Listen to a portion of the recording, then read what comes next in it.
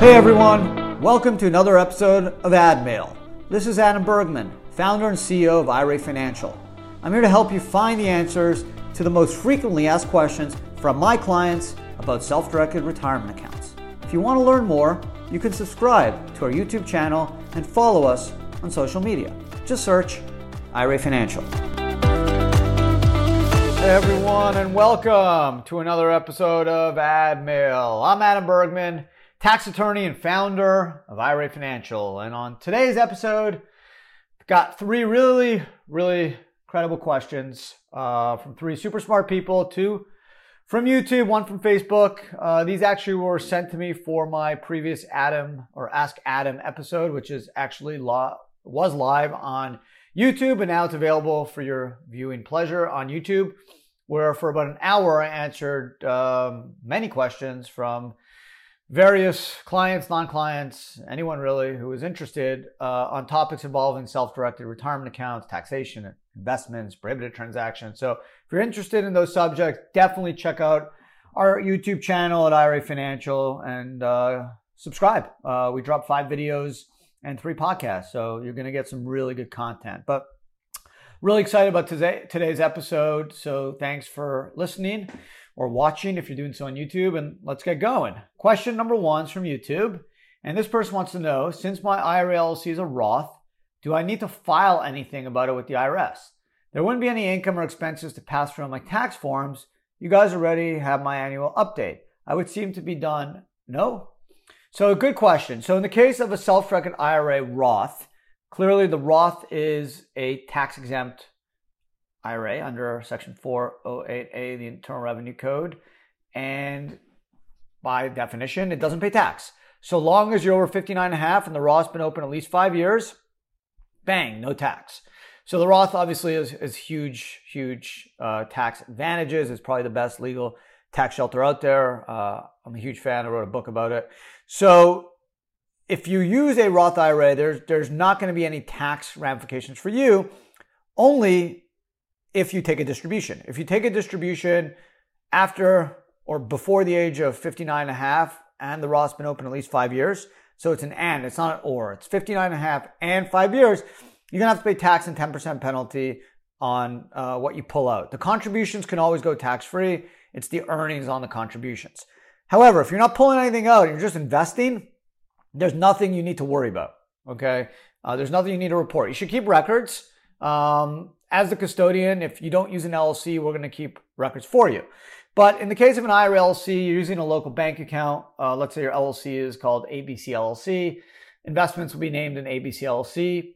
If you use an LLC that's owned by one Roth IRA, it's treated as a disregarded entity for tax purposes, so there's no tax return. Okay, the only thing you'll need to deal with is a state annual report, depending on where you set up your LLC.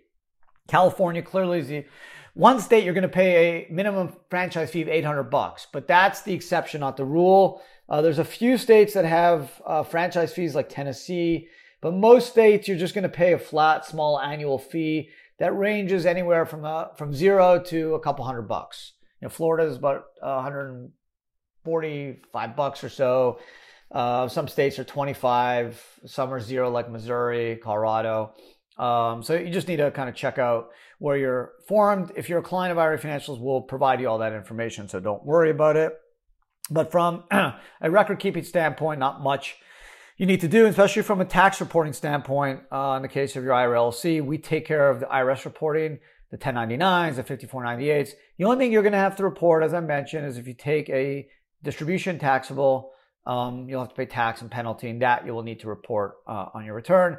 If you do a Roth contribution, you're generally not going to report that.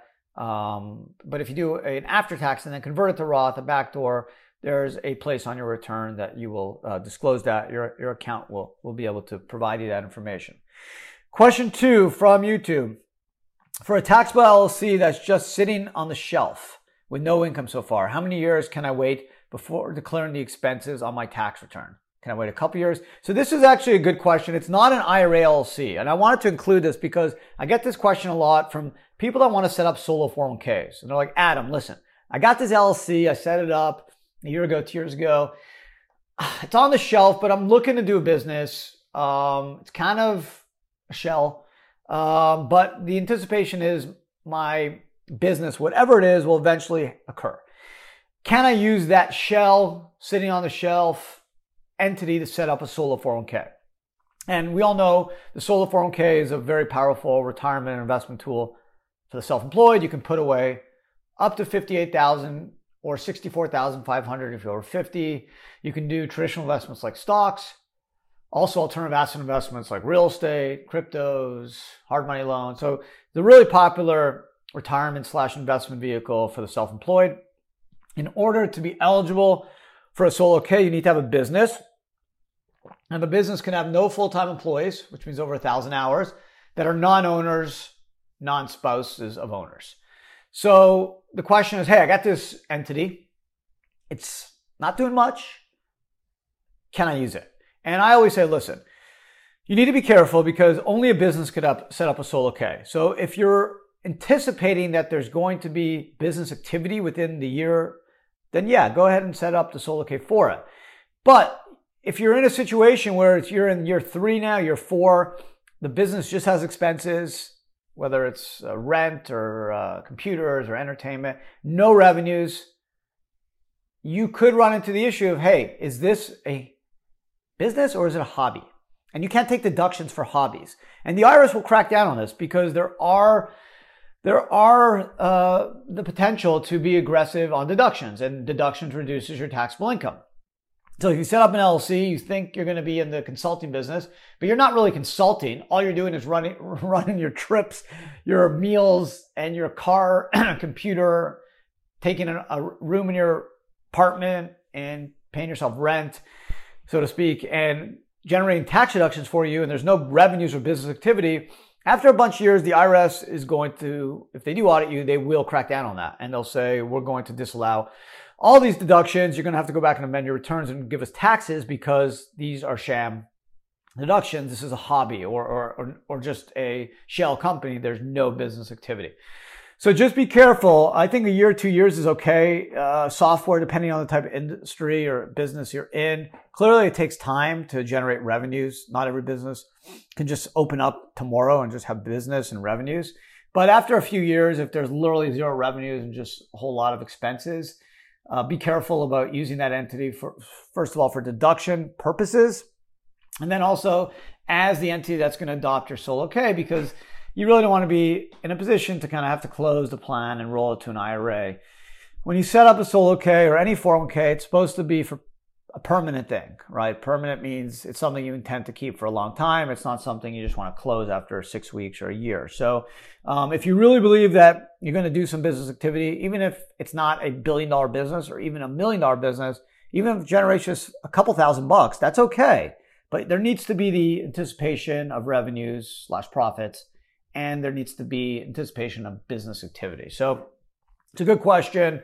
If you're just asking me the question for deduction purposes, I think after a few years, you got to be weary of piling on deductions for a shell entity with no revenues. First 2 years, you're good to go. There's R&Ds. Got to make sure you can deduct everything, depreciation, things like that. There's also accelerated depreciation stuff for startups, but your account can work with you in terms of what's deductible. But if it's for a solo 401k and you have a shell company and you want to use it to adopt a plan, then again, just really make sure that you anticipate some business activity revenues in the coming years. Also, if there's no revenue, it means you can't pay yourself anything, and that means you kind of defeat half the purpose of the 401k, which is high contributions. Yeah, you can still use it as an investment vehicle for rollovers, a former employer IRA accounts, funds into the plan.